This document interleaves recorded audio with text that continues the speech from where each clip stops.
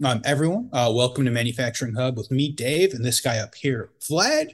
We are on episode 81, celebrating Cybersecurity Month. We want to throw a shout out to our sponsors. Thank you, Phoenix Contact, for sponsoring this.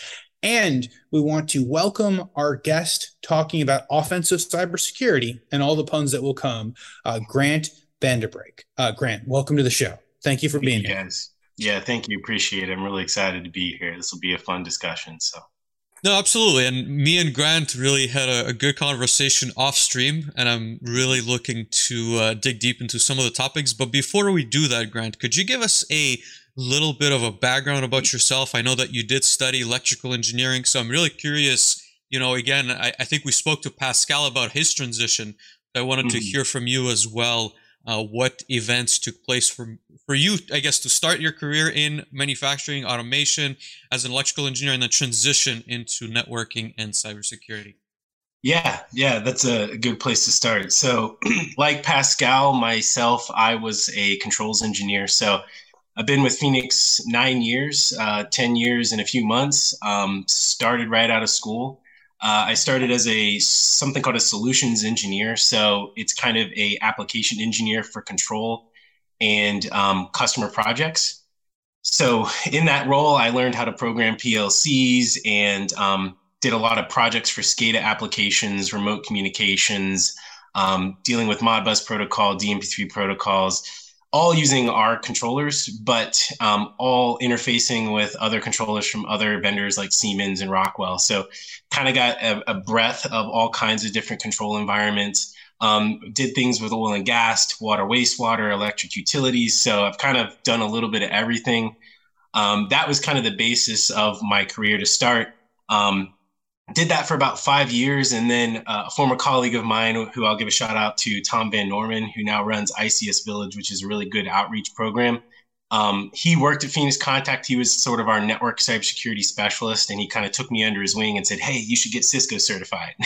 You should Okay. help me on these data projects." And I was like, sounds interesting. So I went and got Cisco certified and started deploying Cisco routers for some of our projects because when we're dealing with SCADA, there's a lot of VPN tunneling and also private networks from Verizon. So cell modems with VPNs, doing firewalling, doing some assessment work to kind of provide a secure remote connectivity solution was kind of the first foray for me. From there, I started a services wing for Phoenix Contact for doing network design and cybersecurity assessments and those kinds of things. And that kind of evolved over time into working on the product development side, which is where I'm now. So I help with a lot of our advanced layer 3 products and also some of the cybersecurity products that we manage here in the US. So I work globally. My title is Senior Global Systems Engineer. So that's just a fancy title for I help our customers deploy Phoenix networks and security solutions effectively. So that's kind of the career arc for me. So yeah. Grant, a couple of questions. Really appreciate that introduction. A couple of questions. Number one, I guess just for my personal knowledge, and I'm sure that we'll have this from our listeners. When you were getting started, the Phoenix Contact PLC Next platform was not there yet, right? So I'm curious, like, which No. platforms were you using at the time? Yeah, so we had a couple of platforms. There was the inline controllers, which have been around since the 90s. Okay. Couple firmware iterations there. It's kind of similar to Rockwell IO looking. It's modular, swing arms to actually remove the actual wiring harnesses. We had bus couplers for a lot of different protocols. Our de facto protocol is Profinet. Us being a German company, that was kind of where we settled. That was sort of the first line. And then when I first started, we came out with Axio line, which is the same form factor and look as PLC Next, which is sort of the grandfather of PLC Next. Mhm. But that was before we went with the open automation sort of style with a Linux operating system, being able to have some flexibility. Axioline was kind of cool because it was our first foray into high speed IO. So we did, go after some more high-speed I/O applications, and it provided some more flexibility. So I've used all the platforms. The old platforms used something called blanking right now. We had a different programming environment. We didn't use PLC Next Engineer. So Okay. it was sort of the standard IEC 61131. So that's what I'm familiar with, using ladder logic, function block, structured text, that kind of stuff. Awesome. Yeah, it's always interesting, to learn about what technologies were there. I want to say like before today, because I guess I was not intimately familiar with the Phoenix Contact platform as I am today. So it's really cool to hear some of those platforms. But next question, curious about the transition. So you went and did your Cisco certification. Like, which one did you go for? Because I know there's like the networking one, right? The routing and switching, but there's also like the niche, like the cybersecurity ones. There's like more advanced, I think like routing you can get into, and there's obviously like more advanced CCIE or like professional and enterprise or something like that. Could you talk a little bit more about that? Yeah, absolutely. And, I think this is a great thing for the community, for anybody who's comes from a controls background and would like to transition into a cyber role, because honestly, we need more folks who have controls backgrounds interested in cybersecurity, because it's only going to be more prevalent, and we need more people that can help with cybersecurity in OT and ICS. So for me, it was Cisco certifications for routing and switching and security. I did an intensive boot camp, which sounds intimidating. It was a little intimidating. So it was the 7-day program. I basically was locked in a hotel for, it was like 12-hour days for 7 straight days. I got a CCNA for routing and switching, CCDA for design associate, and then the CCNA security certification. You basically do some lesson. Yeah, in a week. Wow. It's called Intense School. So it was great because I got all of those really quickly and got it all out of the way, and I didn't have to worry about spending months and months studying. But they were very long days for sure. So if you're into that, I recommend it. If you're not, go ahead and buy a book and study up. There's a lot of community colleges out there that'll offer some CCNA training courses that I would say it's a really good foundation, because Cisco's pretty prevalent. Command line is pretty prevalent with advanced network technologies, even in ICS. You also get some foundation in security fundamentals, along with working with Cisco products, which can be advantageous. There's all kinds of other security certs that are offered. SANS is a great organization to do security. I've attended, and I have one of the SANS certifications, the GICSP. And then Security Plus is also a great way to get started. Phoenix Contact, we're going to start a program to offer Security Plus internally, so we can train more people in cybersecurity. So that's a big thing. And I highly recommend, if you're interested in cybersecurity, find one that kind of fits what you want, what kind of works for your study environment, and get some training. Yeah, that's what I was going to ask, and we're going on a slightly tangential, I guess, conversation, but I know that nowadays there's quite a few, I guess there's several competitors to Cisco, I believe, right? It's like Palo Alto Networks, and there's also, yep. I don't know if Fortinet has their own hardware, but I think HP has switches. And again, I guess I know from my, at least exposure and controls, a lot of it is still Cisco, but I guess what are your thoughts on the current landscape? Is Cisco still the dominant force, or is it worth looking at some other competitors for the certifications at least? Yeah, I would say this Cisco has done a great job in providing training that's kind of a fundamental. Okay. They are the 1,000-pound gorilla in the room, right? A lot of customers use them. They have products that kind of fit in a lot of different markets. They're very, very prevalent on the IT side too. In terms of cybersecurity, Palo Alto's there, I've run into them. Fortinet's there, I've run into them. If you're trying to find sort of a vendor agnostic approach to either network training or security training, I always recommend Network Plus, Security Plus. Those are great. They're not really ICS focused, but it's really good to get fundamentals first. The SANS organization has great trainings for entry-level security people, and also they have a whole track for ICS. So they have multiple certifications and trainings for ICS in a bunch of different areas. The GICSP training course is sort of their entry-level one for ICS. It's really good. The instructors are awesome. The content's awesome, and they give you a really good foundation to kind of improve yourself off of and maybe find a focus for OT cybersecurity. So yeah. Awesome. I'll try and get those links in for those who are viewing / like listening in podcast form in the show notes. Dave, you have a comment? Yeah, no, I was going to say, Grant, I think that you might be the most certified person on this show. If not the most certified person, you're certainly the person that has acquired the most certifications over the course of 7 days. And I don't know, it feels kind of strange that I'm asking this question, right? Because it's typically Vlad. But kind of from your experience, I guess a two-part question. One, do you think that those certifications have been valuable as part of your learning? And would you suggest other people going to get those certifications as potentially an entry point into cybersecurity or ICS cybersecurity?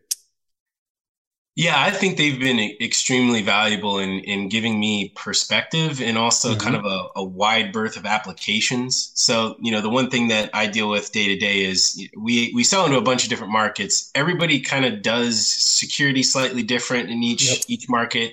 Networking slightly different. There's different technologies in each one. Some use, PTP protocol for precision time. Some just use NTP because you don't need that accuracy. There's little nuances like that. Training programs can kind of help you give you the basis of all of that, where it all comes from. How do you understand layer 3 technologies? How do you understand what a firewall actually does? What is an application firewall? All 7 layers of the OSI model. Those really give you sort of the foundation to get started, and then you can kind of research on your own. You can go out and find some training resources from things like Udemy, which is another way to get some cheap training or cheap extensive training. So I think those kind of work to give you a foundation, and then the certifications are great because they kind of are a badge that you wear that you say, look, I've done this. I have this knowledge base. It's great for, making an argument to executive management or saying, hey, I have a certification now. We should do more with our security program. I have some basis to help us get somewhere. So that's really good for that. And then, if you're an integrator or somebody who helps customers, it always helps to say, look, I'm certified to this standard. I have a knowledge base in that. You can rely on me to help you with your security needs. So yeah, really important there. And then what I will say for the penetration testing, the OSCP offensive security certification from the Cali organization is great. That's kind of the industry standard for offensive side. I don't have that one. I would love to work toward that one. But always recommend that for the offensive side. I like this transition. I think, we've asked you a lot of questions on your background, but if we want to turn our heads towards the topic we've set out to discuss today, so offensive cybersecurity, right? And I think, again, to break it down for our listeners / viewers, there's going to be an offensive side which is looking to, I guess, introduce malware or attack a facility / infrastructure in some sort of a way, versus there's going to be the defensive side, which is more concerned, how do we prevent the attackers from coming in? And I think the discussions that me and Dave have prepared is that today we're talking from the offensive side, and next week we're going to talk more from the defensive side. But Grant, maybe throw an easy question for you, but I think still very relevant. What kind of motives would someone have to attack, I want to say, a manufacturing plant, right? Like, just to simplify it, I guess, like to a single infrastructure standpoint, what could be some of the things they're looking to gain by sending a cybersecurity attack? Yeah, it's an interesting question, and I think there's a lot of different motives, and it kind of depends on the entities involved in the attack, the threat actors. We obviously have the cyber criminals out there that are trying to throw a wide net out.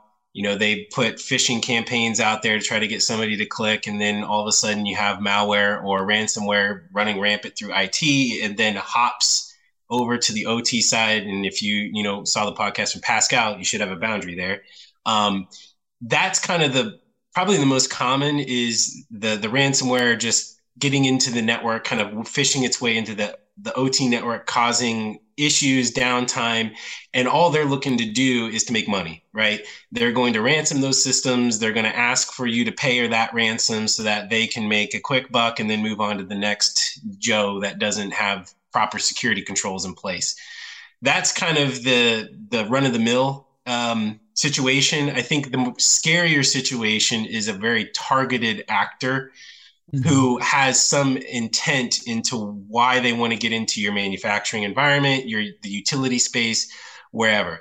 Those are the ones that are the most dangerous. And there's a wide ranging motive for those people. It could be they're trying to steal intellectual property, maybe your process. You have some sort of ingredient that you put into the system. Maybe they're trying to exfiltrate that information and steal that intellectual property. That's not very common.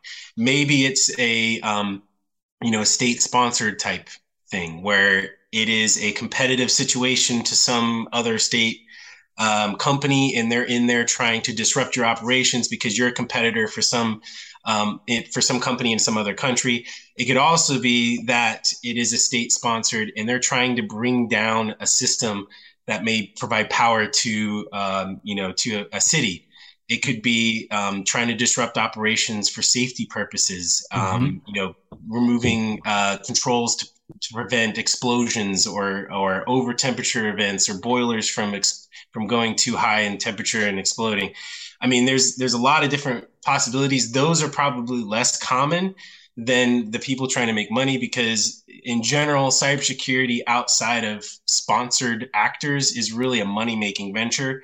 People are trying to make money to justify the resources they put into it. It's just like any capitalist market, which is kind of funny because, they're going to invest and then they're going to try to get some return on that investment. So that's kind of the more common one. And, the Colonial Pipeline incident, I think, is kind of a good, case study on that. That was ransomware that kind of traveled further than they expected it to go. And it, encrypted some payment systems that the pipeline operator needed to be able to get money for the oil that they're pushing through the pipe. So it took down operations. It wasn't originally intended to do that from the person that, sent out that ransomware. They were just looking to make a quick buck. But it ended up taking down operations. So that's kind of the, spectrum of attackers typically. Grant, if we can dig into that a little bit deeper, I guess, and taking those specific cases aside, right? Like if I'm, let's say, a control systems engineer at a manufacturing plant, and I'm trying to get a better idea of what a ransomware could do to my, let's say, hardware/software. Is it is it good to assume that I come in one day and my PLCs are no longer running and now I have to reflash my PLCs? What does it really infect? Is it going to be our programming laptops? Is it going to be our switches? Because I think we need to maybe bring this down to the control system side, because we're trying to understand what kind of an impact could it have potentially on the operations of control systems. Could it in fact, because I know, for example, there's protocols in sensors now, right? So there's IO-Link. I know that you can send data to sensors. Would it affect? Could it possibly affect? My sensors. Obviously, it cannot send signals to a prox that's on or off. But to what extent could I expect and see this attack impact on my facility? Yeah, if you're talking ransomware, it's going to be low-hanging fruit, because all they're trying to do is create the ransomware malware that can affect the most systems to get the most impact and get the most return on that ransom. So if they can encrypt a bunch of PCs that are critical to operations and they ask for $2 million in ransom, then that's fine enough for them. We haven't really seen ransomware for PLCs yet. I know Pascal mentioned that in the closing comments about ransomware for PLCs. That would be a terrifying venture. So I'm hoping, I'm hoping that's further off than we think. But a lot of times it's going to be, Windows PCs, vulnerable systems. And the reason why ICS and OT is such a soft target is because the life cycles of all these systems that we deploy are so long. Like on an IT side, 5 years is usually as long as they'll keep a server running or a desktop PC. We're looking at 15 to 20 years. So then all of a sudden you have Windows 7 and XP systems in your OT environment. There's no more support for those. Windows is not giving out any patches, any vulnerabilities that come out, you're on your own. So if you don't build the proper protections, those are low-hanging fruit. ransomware is going to come in and utilize things like SMB vulnerabilities in XP or any sort of the vulnerabilities in Windows 7 to be able to infiltrate that system and then encrypt all of the data or the applications that need that data on the PC. So it's usually the PCs. It could be embedded Windows PCs that are HMIs. It could be your MES systems, your databases. If it's running a vulnerable Windows operating system and you're not patching and updating it properly, it's probably going to get hit, and you're not going to be able to decrypt it without a lot of help or paying the ransom. So that's where they're going to target. Could a factory line operate without connections back to the PC systems? Sure. Usually you do need some sort of closed loop control. Mm-hmm. If you're dealing with SCADA and MES, you're trying to provide supervisory control. So once you have no visibility, do you really want to operate that without any visibility into what's actually happening? So it can be a tricky situation. One of the things that I always talk about is practical security. If you consider the ramifications of a ransomware incident and losing the PCs, have you planned properly to say, I can operate this system locally without the need of the PC or the HMI? Those are some of the things you can consider to keep operations flowing in those circumstances. So those are some of the things that you got to consider. Interesting. Grant, I'll let Dave jump in. I was going to say, if I may, I like talking. I like kind of the conversation about kind of the varying different systems, and if they're old systems, they may be on old software. So you call it from the attacking side, right? Are you looking at potentially trying to get into a SCADA, get into an MES, or are you looking on a network, sniffing a network, looking at something saying, hey, let me go get into this Windows XP because there are, 1,000 different vulnerabilities. Like what perspective are you looking at from the attacker so that we can think about potentially better ways to defend that? Yeah, I think it kind of depends on, are you a penetration tester hired to do something specific, or are you a criminal out on the internet trying to make money? If you're a criminal, you're trying to do the least amount of work to get the most return. So you're going to target internet-facing systems running legacy operating systems with tons of vulnerabilities that you don't have to do a ton of work. I can buy some tool set on the black market and it's already good. I just hit go and it literally will do the attack for me. That's out there. So that's the thing you have to know. Is a lot of these attackers, it's ransomware as a service. There is an entity that builds a platform to deploy ransomware to make money. They sell that to hackers or somebody who wants to make a portion of the profits. And then literally it is a tool set that they have where it's a grab bag of different tools that exploit different vulnerabilities. And you go out, you start scanning for vulnerable systems that's probably built into the tool set, and then you literally hit go and it makes it easy for you. That's the scary part is if ransomware is made easy, it's a business. From a penetration tester perspective, this is where you got to see the value in penetration testing. The value in penetration testing is testing the threats, vulnerabilities, and the impacts, which is the risk equation for a business. If you are worried about certain risks for your company and you want to test the controls, you want to test the procedures and processes you have, maybe your incident response plan, you hire a penetration testing team with certain objectives and certain scope. You want to scope it properly to then do something specific. And then you're trying to get some specific outcome. You're trying to find out what is your defense? What are your defense capabilities? Is it going to work? Or is that attacker going to get in and disrupt the system? So that's kind of the difference in the two things. And do you think that organizations who are out there hiring penetration testers, do you think that, I guess in your experience, in your conversations, have they generally covered most of the low-hanging fruit? Like, let me make sure I don't have open ports to a Windows XP computer, something along the... have they generally done that, or is the first penetration test like, okay, come show me everything that's absolutely terrible, and then we're going to go spend the next 6 months fixing that? It's a little bit of both. There's a really funny meme, and I love there's a cybersecurity hub on LinkedIn, and they always post the best memes. It's like there's a guy, he's got like a bulletproof vest and it says organization. And then there's a pen tester and he hands him a gun and he's like, all right, shoot me. And he shoots him in the leg, like avoiding the bulletproof vest entirely. And he's the penetration tester. And that's some of the things that you get with penetration testers is you can put all the controls in place that you want, but unless you actually have somebody looking and testing those, you may not have configured it properly. You may not have considered all scenarios. You may not have considered certain contexts or certain environmental conditions that may cause an attacker to have an avenue or a vector into your network. So that's where the penetration test is super valuable, because it's really testing in a live situation, or maybe in a test system, which we can talk about for OT purposes.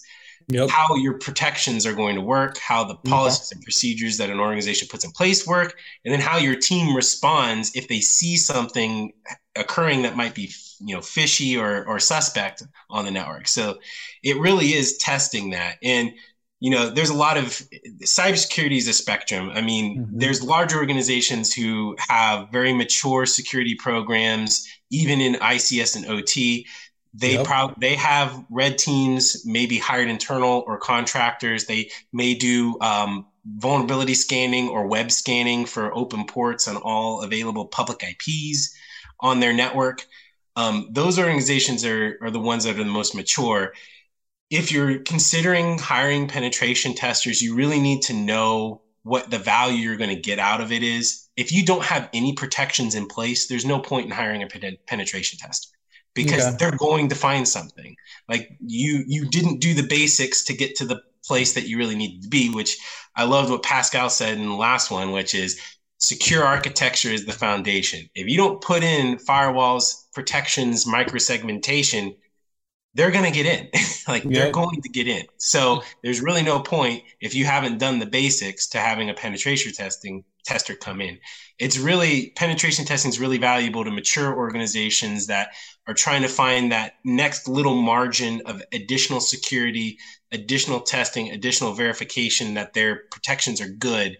And then that is marginally more secure over time. But the architecture and the foundations are really where you get the biggest return on security.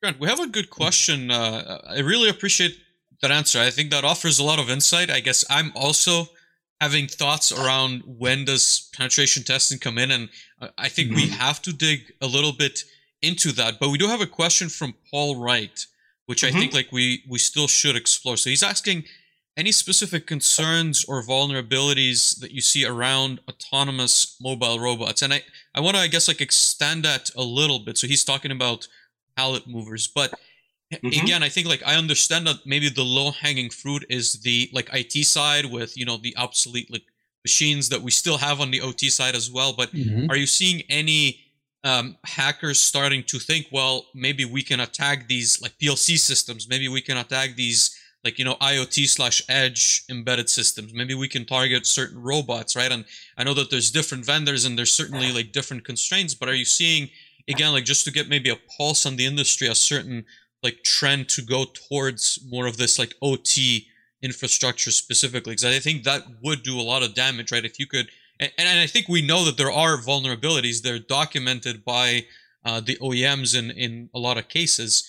And I don't know how much effort has been done, or malicious effort has been done to try and get into them.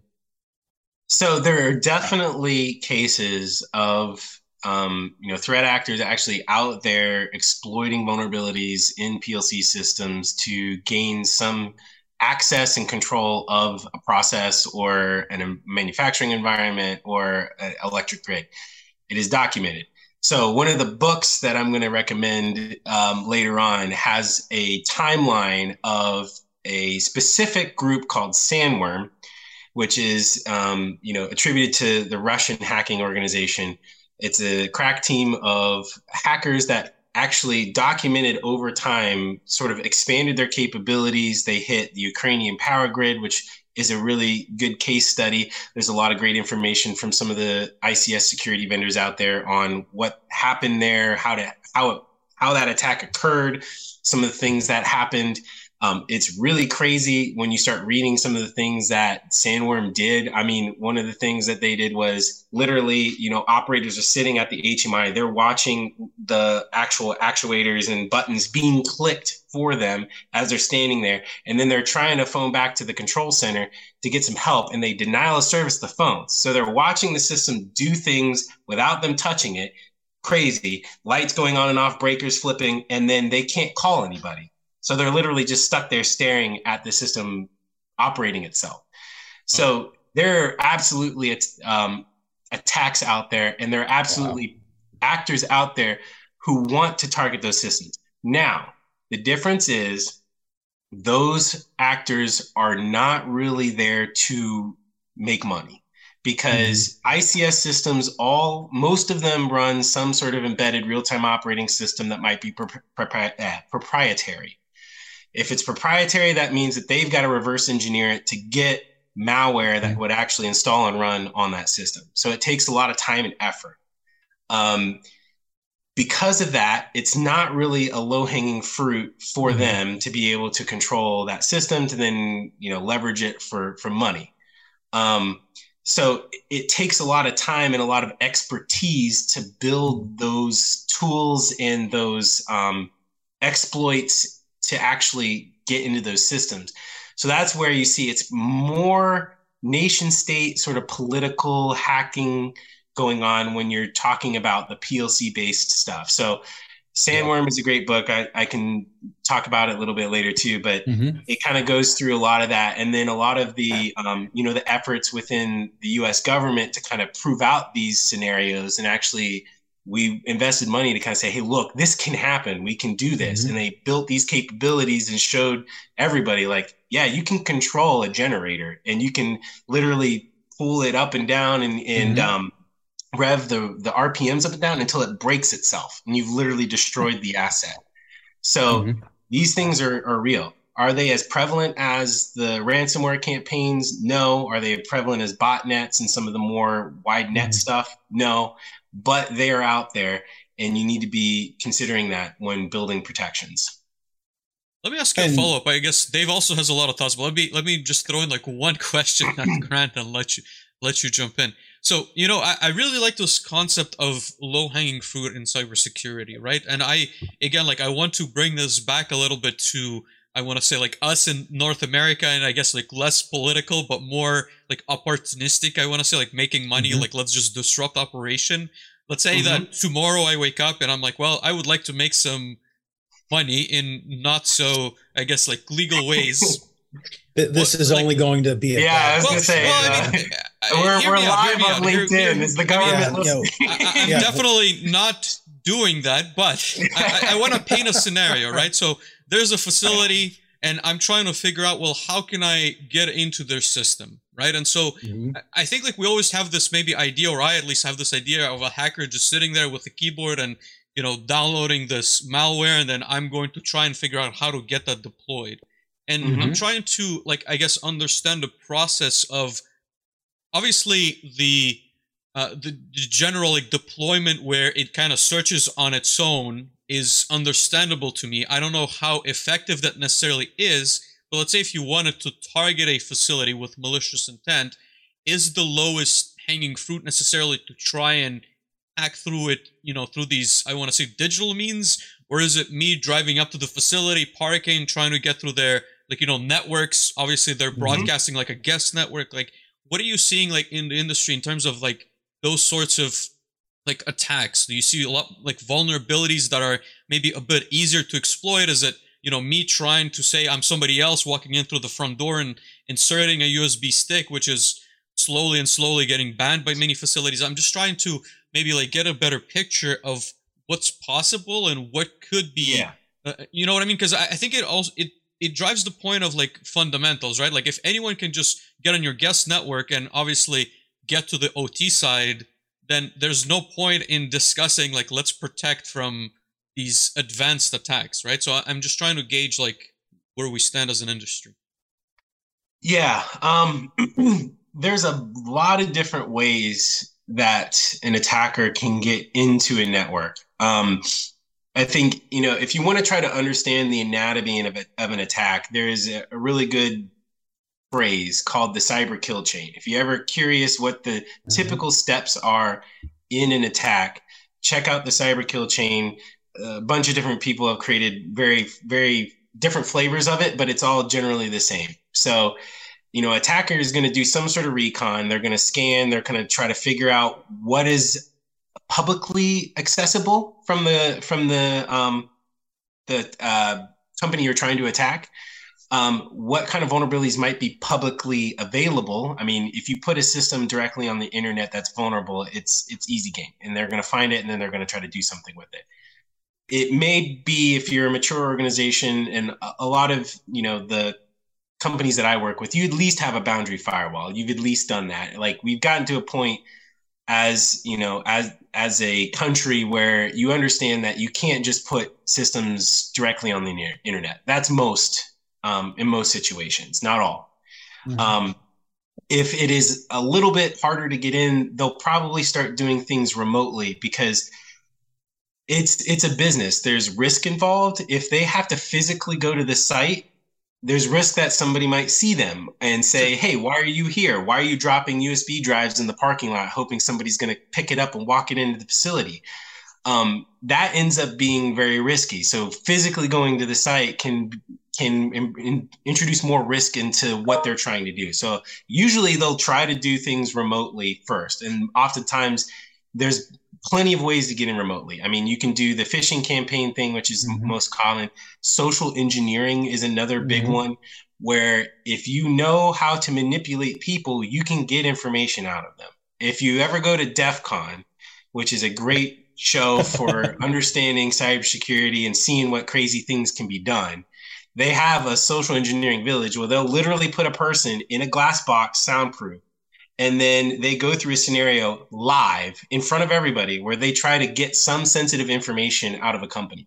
And they're just said, here's the company you're targeting, go. And they call people, they start researching phone numbers online, who they can call from what part of the organization to try to get this piece of information. And it is crazy what they're able to do and get out of companies. The one time that I went, they were talking to some hotel chain, and they managed to get like administrative passwords to some like IT systems, like literally right there. And they like started going through like the janitorial services and started talking to catering, and like somehow you can fish your way through. So those are the things. And if you can do that remotely, it presents less risk for the attacker for getting caught. So they're usually going to try to do that first to get in. So those are the kinds of things. And when it comes to like email phishing campaigns, social manipulation, social engineering, awareness campaigns for your organization really help with those kind of things. So knowing what to look for in an email, if it has a weird URL, knowing that if somebody's calling you and asking for your credentials, you probably shouldn't tell them anything about your credentials. So those are the kinds of things that awareness campaigns are a core part of any security program. You have to let people know, because you're only as strong as your weakest link. If there's somebody in, customer service who might not be aware that they shouldn't click that link, well, you're already done. There's a good adage of the defender has to consider all of the possibilities and all of the vulnerabilities. The attacker only needs to find one.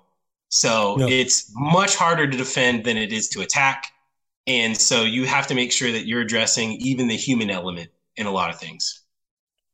Absolutely. I think those are great points. Just to potentially drill in a bit more about maybe the OT attacks, like so the ones that we're like defining more as malicious, right? Talking about going and creating code and doing all of that. I would say, I guess generally in most of the conversations that I have, when there are specific attacks on the OT side, they seem to be malicious and targeted, right? It seems to be someone has invested a significant amount of time and money to try to hack into that facility or that, particular hardware. And many times it seems like it comes about that if there is an OT attack, it is a lot of times someone who was part of that organization and may now be a former employee, but still remembers admin password as a way to log in to whatever the OT side is. Would you say that you're still seeing that? Would you say that's a good kind of description on the malicious side? Yeah, for sure. I think, the breadth of attacks is Hmm. so wide. Like Oh yeah. you're going to get the wide net stuff, but there are targeted groups out there. And, Hmm. if you go to some of the companies that do OT cybersecurity, Dracos does a really good job of this. They Hmm. have their actor groups. Hmm. They actually identify based on the engagements they have and some of the data that they collect these actor groups. They give them names, and when they give them names, they give them standard tactics that they actually see them utilize, so Okay. that they can profile these things. So they can say, Hmm. hey, if I see these tactics and procedures being done on my network, if they see somebody trying to do a phishing campaign, if they see on the inside somebody scanning for a specific port on a specific type of PLC, they can correlate that with some of these actor groups and say, Yep. like, look, we believe that this is this specific group because the tactics line up with things that they've done in the past. So Really there's a lot interesting. of great resources online for tracking some of these things, what the groups are. Um, and so, like, what kind of tactics and procedures they do. One of the nice resources, and I wanted to get this in quick, is Yeah. MITRE, which is a government contracting organization. They do this attack, MITRE attack. It's ATT and CK. It stands for adversarial tactics, techniques, and common knowledge. They built a MITRE attack, which is actually like built on the kill chain, and it kind of Hmm. goes through different types of ways that through each part of the kill chain, what an attacker could do, what they could leverage, and then you can build like a little map across all of it on every Hmm. specific attack. They did one for ICS, which is really cool. They went out and they put in a entire tactics, techniques, and procedures for hacking ICS systems based on a lot of the attacks that have already occurred in the wild. So you can kind of go through and you can read, and I have it pulled up here. But if you're under like initial Hmm. access, you can leverage, remote services. So Hmm. say you're running, and this happened with a water utility in Florida. You're Hmm. running remote desktop or TeamViewer. You're running TeamViewer, but you didn't properly protect your TeamViewer session and you leave it on all the time. Hmm. Well, if you leave that on all the time and you didn't properly protect it with dual factor authentication or a good Yeah. password, they can just hijack that session. All of a sudden, they're in the HMI, because basically what the Yeah. utility had done is left TeamViewer on. So when the operator goes home, he can still see what the set points are. Is the CO2 level being injected in the water fine? And they can, just go right in, get access to that remote access, and then they can change levels and what kind of chemicals you're putting into the water. Luckily, Yep. in that instance, they had set points that limited that and prevented from any sort of chemical getting in the water that at an excessive level. But it's that easy. Like, Yep. that was a pretty straightforward incident. And then it goes through, and there's a bunch of different levels: initial access, execution, persistence, privilege escalation, evasion, discovery, lateral movement, collection, command and control, inhibit response function. So that's, hey, if you're trying to respond and fix something, you can actually, there's been incidents where they inhibit it, denial of servicing the phone system, trying to Hmm. prevent them from fixing it. Impair process control, so actually break the process control system. And then impact would be some of the things that could happen at the end of the attack. So there's all kinds of different points to each one of these, and then you Yep. can map each attack across the attack. Interesting. Mm-hmm. Interesting. So you brought up kind of that team viewer hack. I think that's always very interesting, right? A couple of years ago, I remember reading about it. Well, one of the painstaking parts, beyond what you said, is I think there were like six iterations or at least two iterations of TeamViewer behind. So they hadn't updated it Yeah, in years, exactly. right? Yes, I hadn't updated in years, and it was a disgruntled former employee.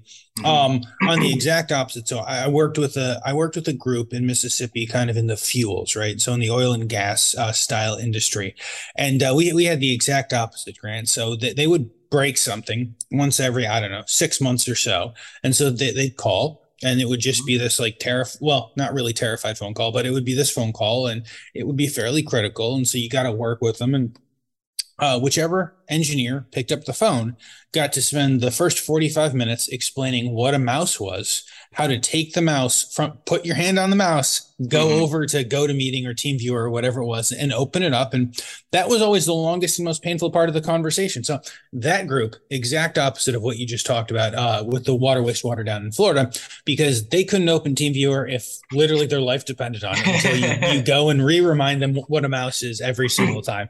But no, this is good. I'm happy and excited to continue this conversation. But first, we have some people to thank. Right. So we want to thank Phoenix Contact for sponsoring this whole cybersecurity awareness month. And we want to kind of talk a little bit about Phoenix and then talk about their mGuard. Right. So one of the things is I always think of Phoenix Contact as kind of this kind of small, this company based out of like Harrisburg, Pennsylvania, but they're honestly so much bigger, and we're going to talk about that a little bit, right? So they're based in Germany. They produce future-oriented component systems and solutions for electrical controls, networking, and automation. When Vlad gets back, he's going to go point out some of his Phoenix Contact stuff that he's got on the wall behind him. Right. So with worldwide network reaching more than 100 countries and more than 17,100 employees, which honestly just surprises me. I read this, right, and I'm like, that's so many employees, which is awesome, right? And so they maintain close relationships with the customers, something they believe is essential for the shared success. And again, it doesn't feel like a company of 17,000+ employees. So their wide variety of innovative products makes it easy for our customers to implement the latest technology in various applications and industries. They focus on energy, infrastructure, process, and factory automation. I want to talk a little bit about the mGuard product family, right? Then we're going to ask Grant if he's worked with the mGuard product family, just to put him on the spot, right? So the mGuard product family is a proven security technology that enables you to control and safeguard communication within your production network. It's the cornerstone of a holistic approach to properly secure your OT network. The central management software, mGuard Device Manager, enables easy and efficient system configuration, maintenance, and operation, especially when a large number of mGuard security routers are installed. Thanks to a wide variety of product versions, we offer the right product for every application. So a couple of advantages is the gigabit data rate. Security is baked in to the entire product lifecycle. It's from secured development process in accordance with IEC 62243-4-1 to the integration of important security functions, low vulnerability of mGuard devices due to hardening an application secure by design principles. PSIRT monitors vulnerabilities on a daily basis, and these are evaluated and rectified based on the severity of the problem, plus a robust and secure global connectivity to your machines via the most complete line of VPN-enabled devices, coupled with a new version of mGuard Secure Cloud version 2.14, conforming with the MIIT category IB14. But again, thank you very much to Phoenix Contact for sponsoring this. Grant, do you deal with, like you talked about layer 3, right? We know from past conversations, well, I know from past conversations, because I've had these conversations, that it is layer 3. Do you work with the mGuard products regularly?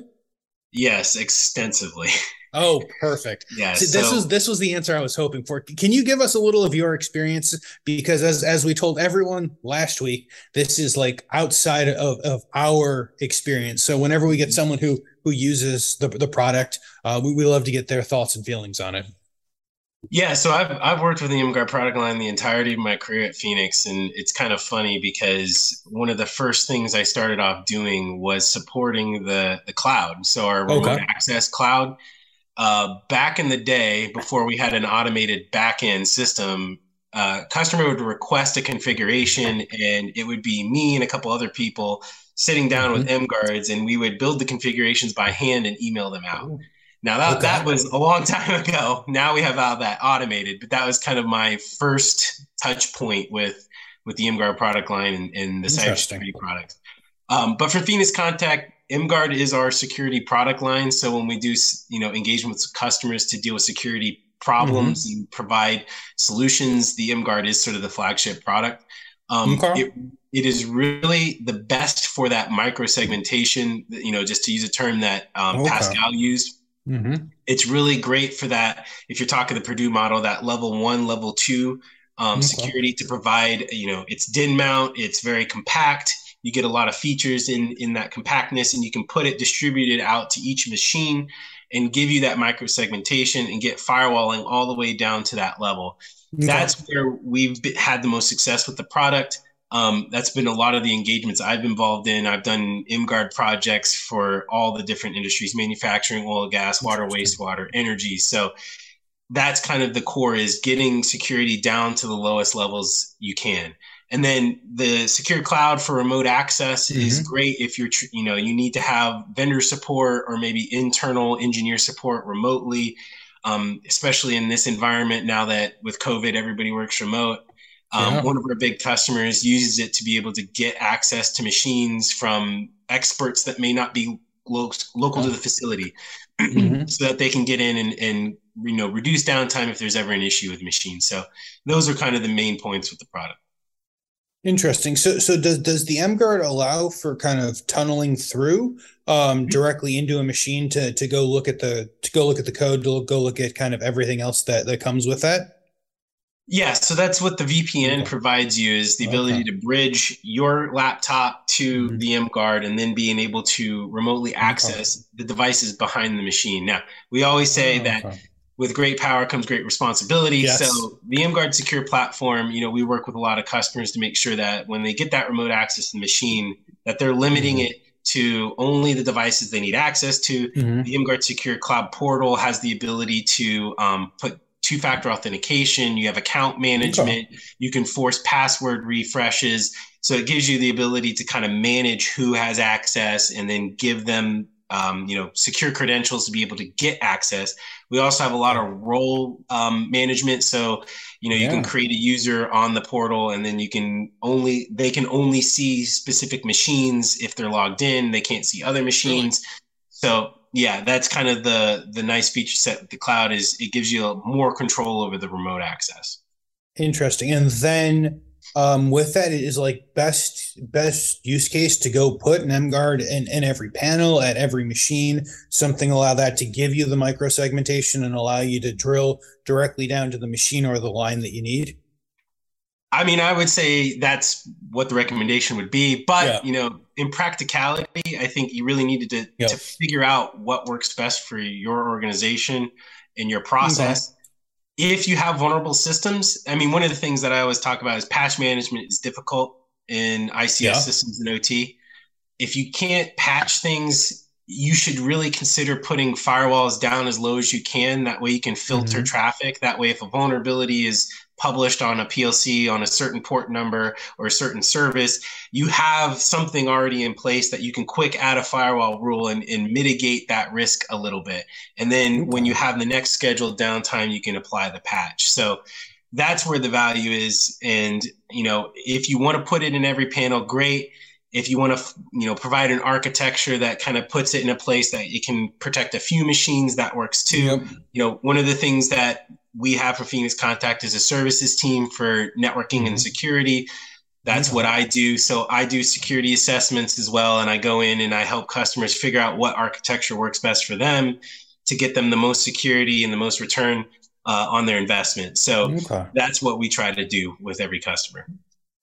Interesting. Thank you, Grant. I think Vlad has questions, because this is now just going to be the segment that we pep Grant with questions about MGuard.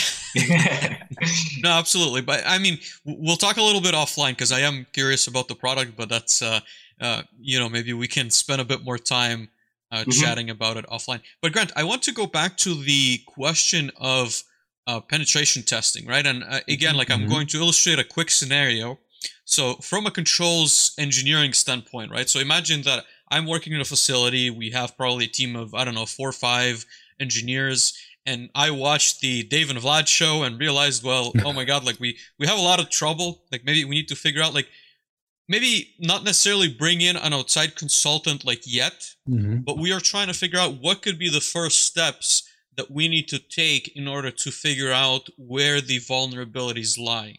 Right. And I guess trying to understand what can someone do in a practical sense to, again, not necessarily do a full, like, blown, like, as we said, like, enterprise penetration testing example, but what are the, like, the low-hanging fruit that people should be watching out for and kind of starting to identify, as you said, like, before maybe a consultant who's a lot more knowledgeable is involved?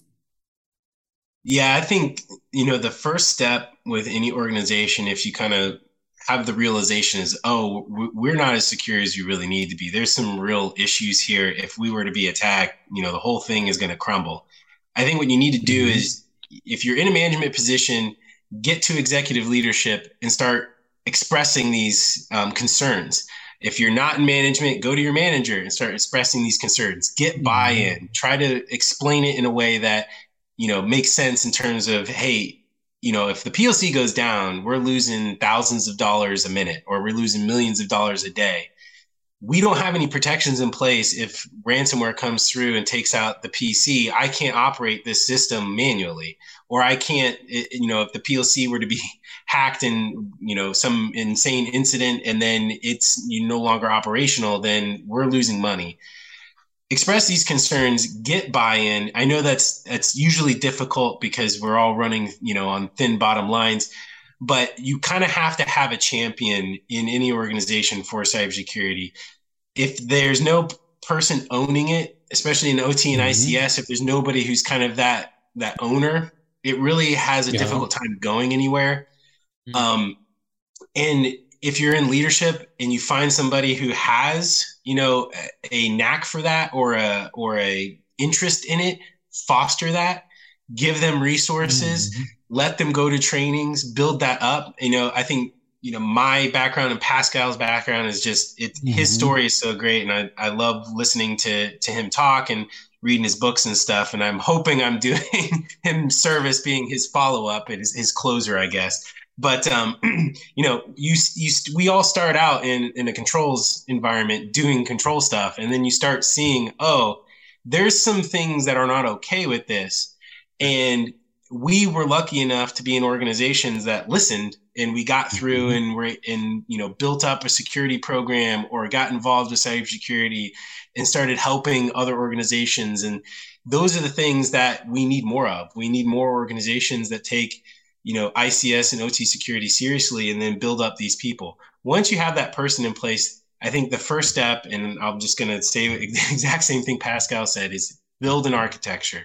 Figure out how I can put a boundary, secure ICS DMZ between IT and OT. Don't allow that communications through without some specific parameters. And then try to segment as much as possible, build barriers. Defense in depth is still relevant in ICS and OT.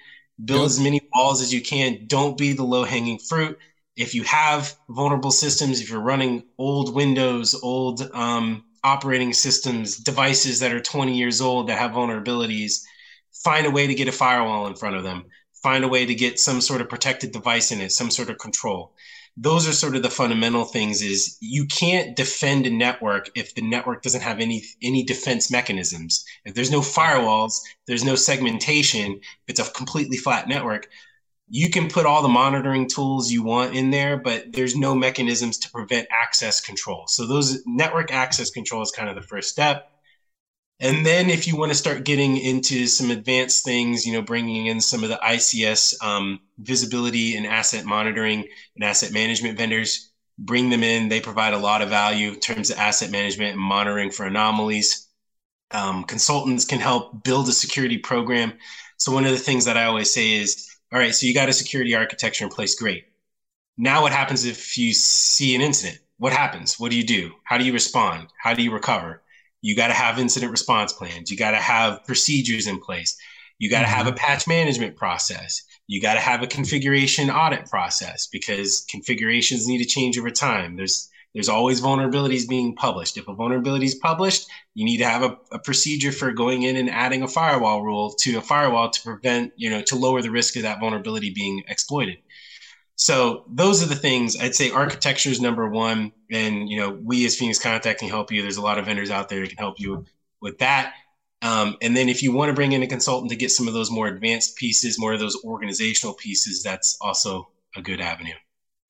Well, yeah, I guess as a follow up to that, because that's a very good response. But I want to, I guess, like harp on the idea that the initial buy-in is usually like what I have conversations with people with. Because again, like I talk to a lot of like control systems engineers and managers who are struggling to get that buy-in, right? And I think that even though they might have really grounded ideas and like thoughts on how we can proceed, they don't necessarily, or I guess like my question is like, is there a way to get more data, right? So that instead of just saying, well, guys, like we need to secure our network and that's going to solve a lot of our issues. Here's a list of data that I've actually, you know, like I've done my own like penetration tests and I was able to hack in. I'm assuming hopefully not from the guest network, but you know what I mean? Like I was able to maliciously attack like our own systems. This is why we need what I'm proposing. You know what I mean? Is there maybe like a piece of hardware? And I'm not necessarily like suggesting hardware or software, but I'm wondering how to get that data. Oh, wait, I'm sorry, Grant, before you answer, I want to make sure that everyone knows that Dave and Grant do not suggest you do this. And I'm sure Vlad's also not suggesting you do this. This would be a horrible, potentially career-ending suggestion recommendation. Now, Grant, please continue. You know, I would say the executive buy-in is a common problem with a lot of organizations because there's budgets. There's only so much money to do so much things. Cybersecurity is one of those things that's not super tangible. The return on that investment isn't super tangible. The only time there's a return on the investment is if there's an incident. And sometimes, you know, you go a long time without an incident. I think the best data points are probably incidents themselves that might have some, you know, you can get some public information on it that kind of tie back to what you do and just kind of showing, hey, here's a real world example of an attack that actually affected, you know, somebody else in our industry. And what were the ramifications? What was the loss of credibility for that company? What was the loss in dollars in production? If you can tie to some specific metrics in terms of what losses occurred, it makes it an easier conversation. You know, I like to tie everything back to risk because, you know, executives, risk is something that they deal with every day, you know, insurance purposes, whatever. If you tie it back to risk and saying, here's the risk and the impact of what an attack could do. Like if we lose this production line because the PLC has stopped operating, it's going to be, you know, X number of dollars an hour. You know, if my MES system goes down and I don't have a backup, I've got to call this vendor and they're going to charge me X number of dollars to come in and try to rebuild that MES system or that server. If you can find some very tangible things that kind of give dollar values or some sort of risk metric, and risk assessments are a core part of cybersecurity, you can get some hard data on that. Another great resource is, you know, all the ICS security vendors out there, they publish their yearly reports. Those are great sources of information for generally as an ICS OT community. What have we seen in you know, in our engagements? There's usually percentages and data points of so many vendors have no access control for remote access that, or, you know, they've been hit by ransomware, 80% or something, you know, some of those figures, but there's at least data points in those that can be useful for somebody trying to build a argument for more security. Yep. You know, I like that. Yeah, I like the comparables idea. I really appreciate that. Yeah, I haven't thought of it like that way. It's really hard, and if you're in your environment to kind of if you're the OT engineer, the process control engineer, you know the system. You know, if you can find a vendor that can talk with you about what things need to be addressed in terms of security.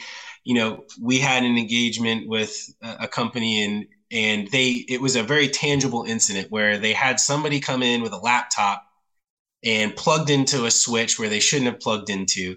And there was a duplicate IP address. And all of a sudden they had a device go down and it was just somebody plugging in the laptop. Yep. And this is one thing Dave, you talked about it with the water incident. Insider threats are real. You also need to consider those. You need to consider the employees or disgruntled employees or just Joe who doesn't understand that he can't plug into the switch. You've got to consider those as well. Those are important attacks. They are considered a cyber attack. Anyway, plugged in, brought down a device, and had an incident. People were mad. So we came in and we said, look, you need to protect against, unneeded access or people who should not have access to you should not be able to plug in on any open port on the switch and get access to the network. So we started talking about, radius authentication or 802.1x, which is great for port-based authentication, doing MAC authentication, things like that. Port control so that, any open port is down by default, those kinds of things.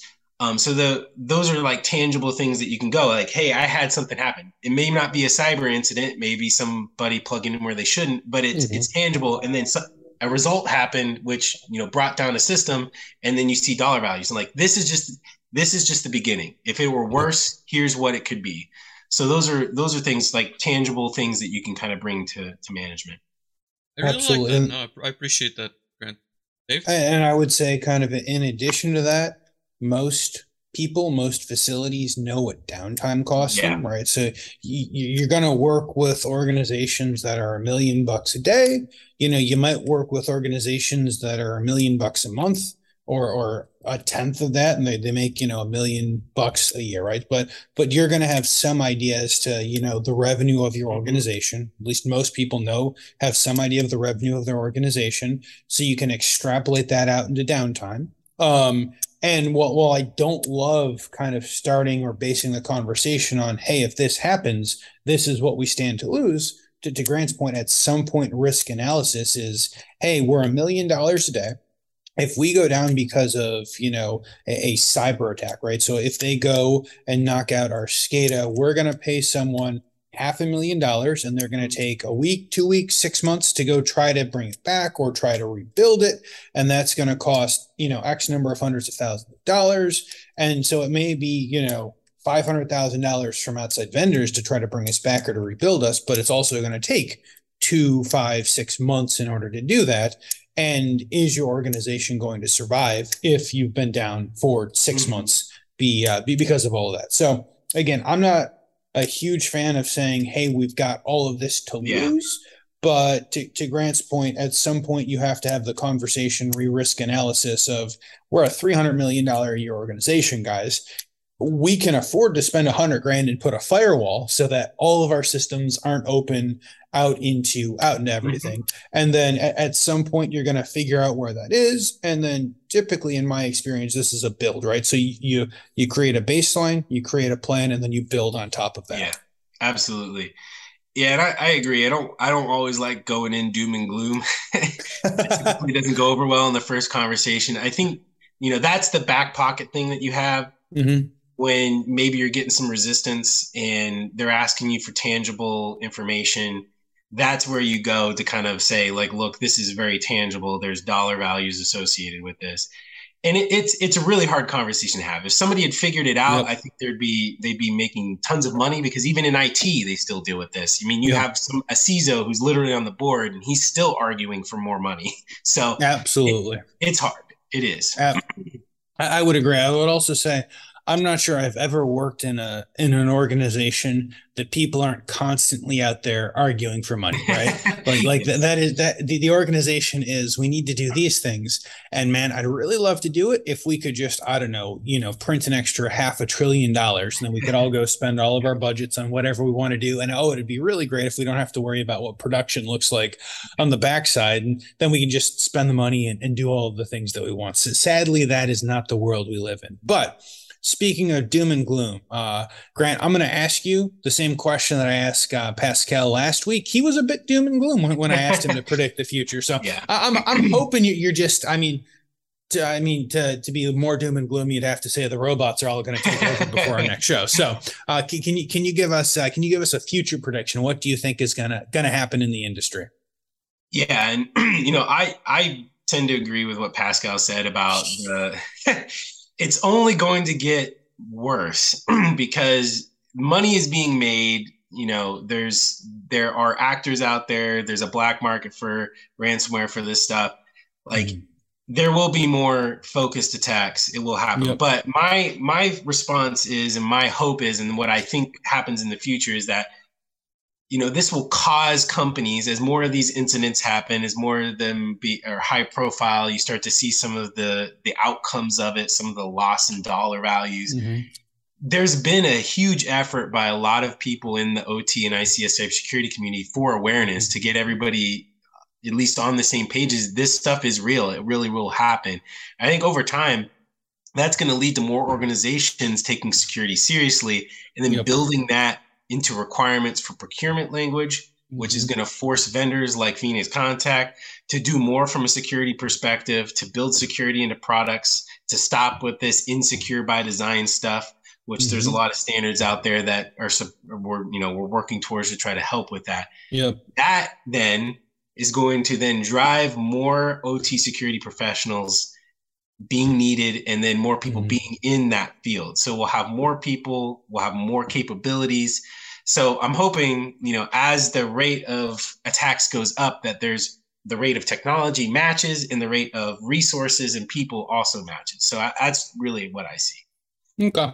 I like that. Thank you for being a little bit more positive. Thank you for being a little bit more positive with that. Some of us had mild heart attacks before, but no. Hopefully the future is bright because we've learned from our mistakes. Absolutely, of which we've made many. So the next question, I was going to make a joke about mistakes, but that probably wouldn't work. And I don't think we had enough bad offensive cybersecurity jokes in the chat to make that bad joke. But no, Grant, we would love a book recommendation. We'd love a book recommendation. I think you told us a little bit about Sandstorm earlier, so maybe a couple book recommendations from you. What do you have for us? Yeah, so Sandworm is the book. It's by Andy Greenberg. It is a sort of historical guide to Sandworm, which is a hacking group. It kind of goes through their entry into the global internet and what they've done, how they've operated. Andy does a great job. It kind of reads like a novel, which is kind of cool because it goes historically through each piece, but it's all real accounts. He interviews real people from real organizations that have dealt with this actor group. Some of the big ICS names are in this book with quotes and discussion pieces. Interesting. But it goes through each one of their attacks and then what the purpose was, what the results were, and kind of goes into the crazy, guy with a hood in a dark room, like hacking kind of thing. Like the capabilities that some of these hackers have is just mind blowing. And some of the things that they do and they're able to do is mind blowing. So it's a really good historical representation of that. Other books, some of the things that Pascal mentioned, like the Eric Knapp, Joe Langell, Industrial Networking Security series is really good. I love that for, people trying to get started in ICS security, building a foundation. Pascal's books are all great. I have a copy of his on my bookshelf in my room here. There's another really good book called Countering Cyber Sabotage from Andy Bachman and Sarah Freeman. They were at INL, which is a government research, and they do a lot of cybersecurity research for control systems, specifically for energy. But they kind of developed this concept of pairing cybersecurity with actual control engineering and trying to use control engineering concepts to provide security outside of security controls, building security into your engineering process.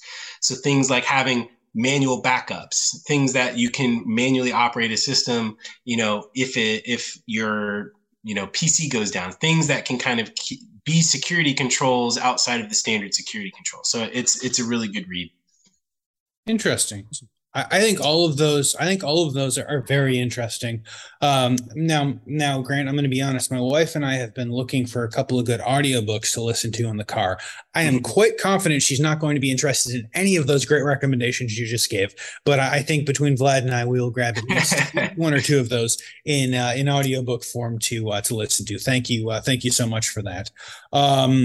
Vlad, do you have a follow-up? Yeah, quick follow-up, Grant. I know you mentioned DEF CON earlier in the conversation. I guess quick thoughts on, someone from a control standpoint, like OT, I guess the relevance of DEF CON to them. Yeah, so there's a few security shows that like we as Phoenix Contact attend, and as a community they're kind of out there. DEF CON's an interesting one because it's not really like an industry show per se for industrial.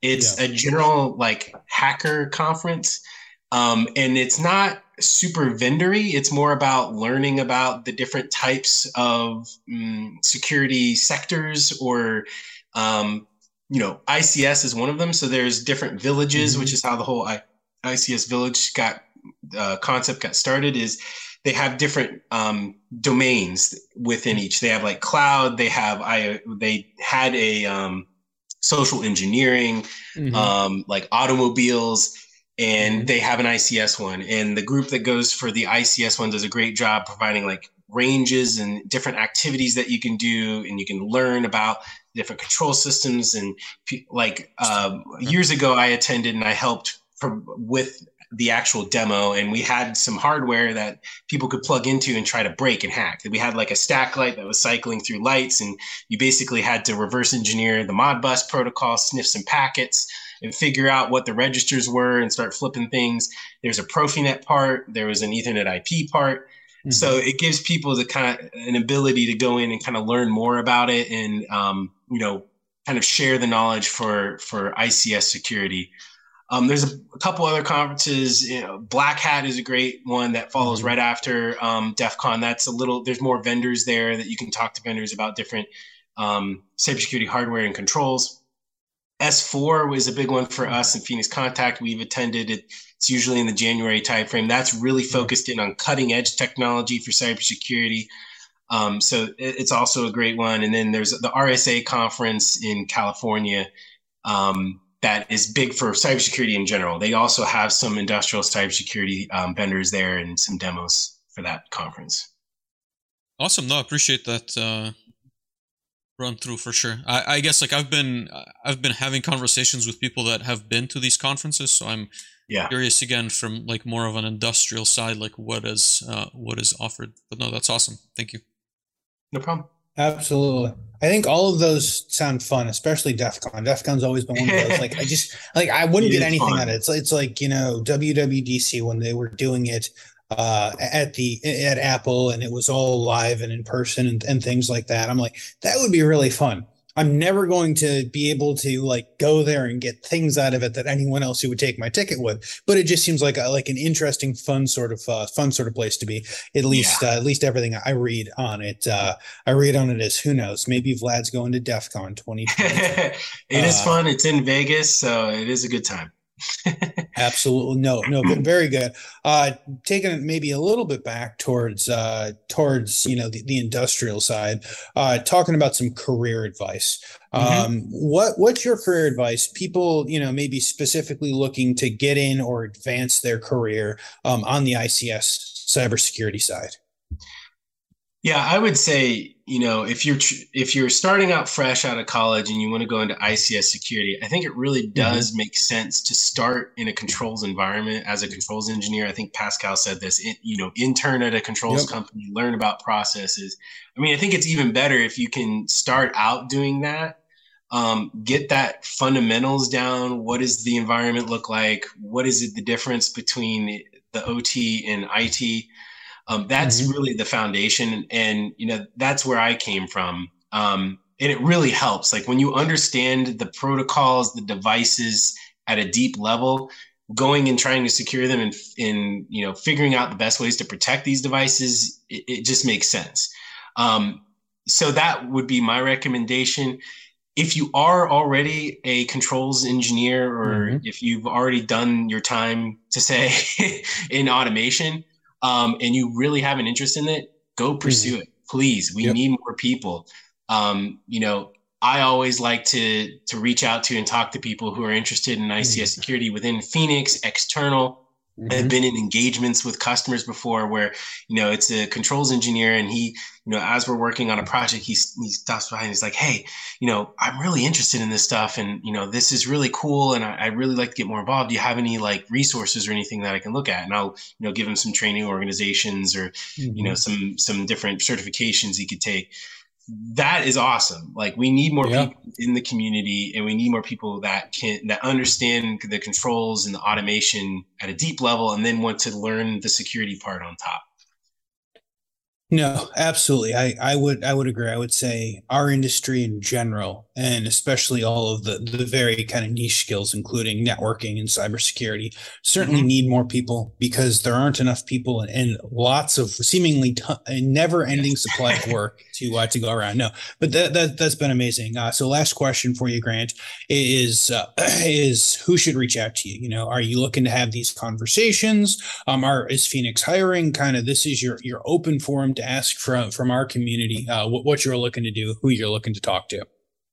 Yeah, so in general, I say Phoenix is hiring. We are looking for some network and cybersecurity specialists.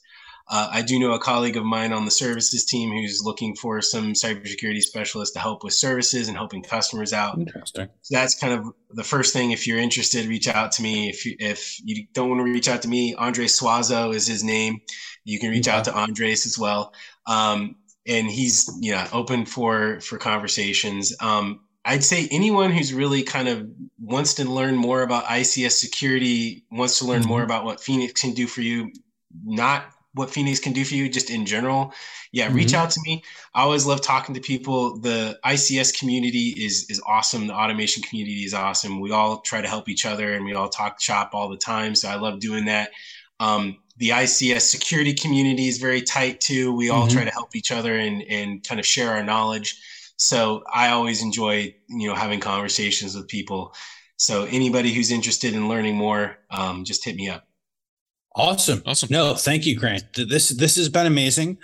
Who knows? Maybe next week Vlad's going to have his Phoenix Contact cybersecurity hat on, and he's moving to Harrisburg. But no, thank you very much, Grant. This has been an awesome conversation. Thank you for coming and talking to us, and just like every week, the time flies. So thank you, Grant. Thank you, Phoenix Contact. Thank you, everyone, for listening. This is your reminder. If you have made it this far in podcast or other form, please, hit that thumbs up and follow Grant and Vlad and myself. Follow Phoenix Contact. If you guys are on LinkedIn, you'll see all of those links already in the description. If you're listening on podcast, we'll go drop those links in the show notes as well. And until next week, we'll see everyone soon. Thank you. Bye-bye. Thank you, Grant. Thank you, everyone.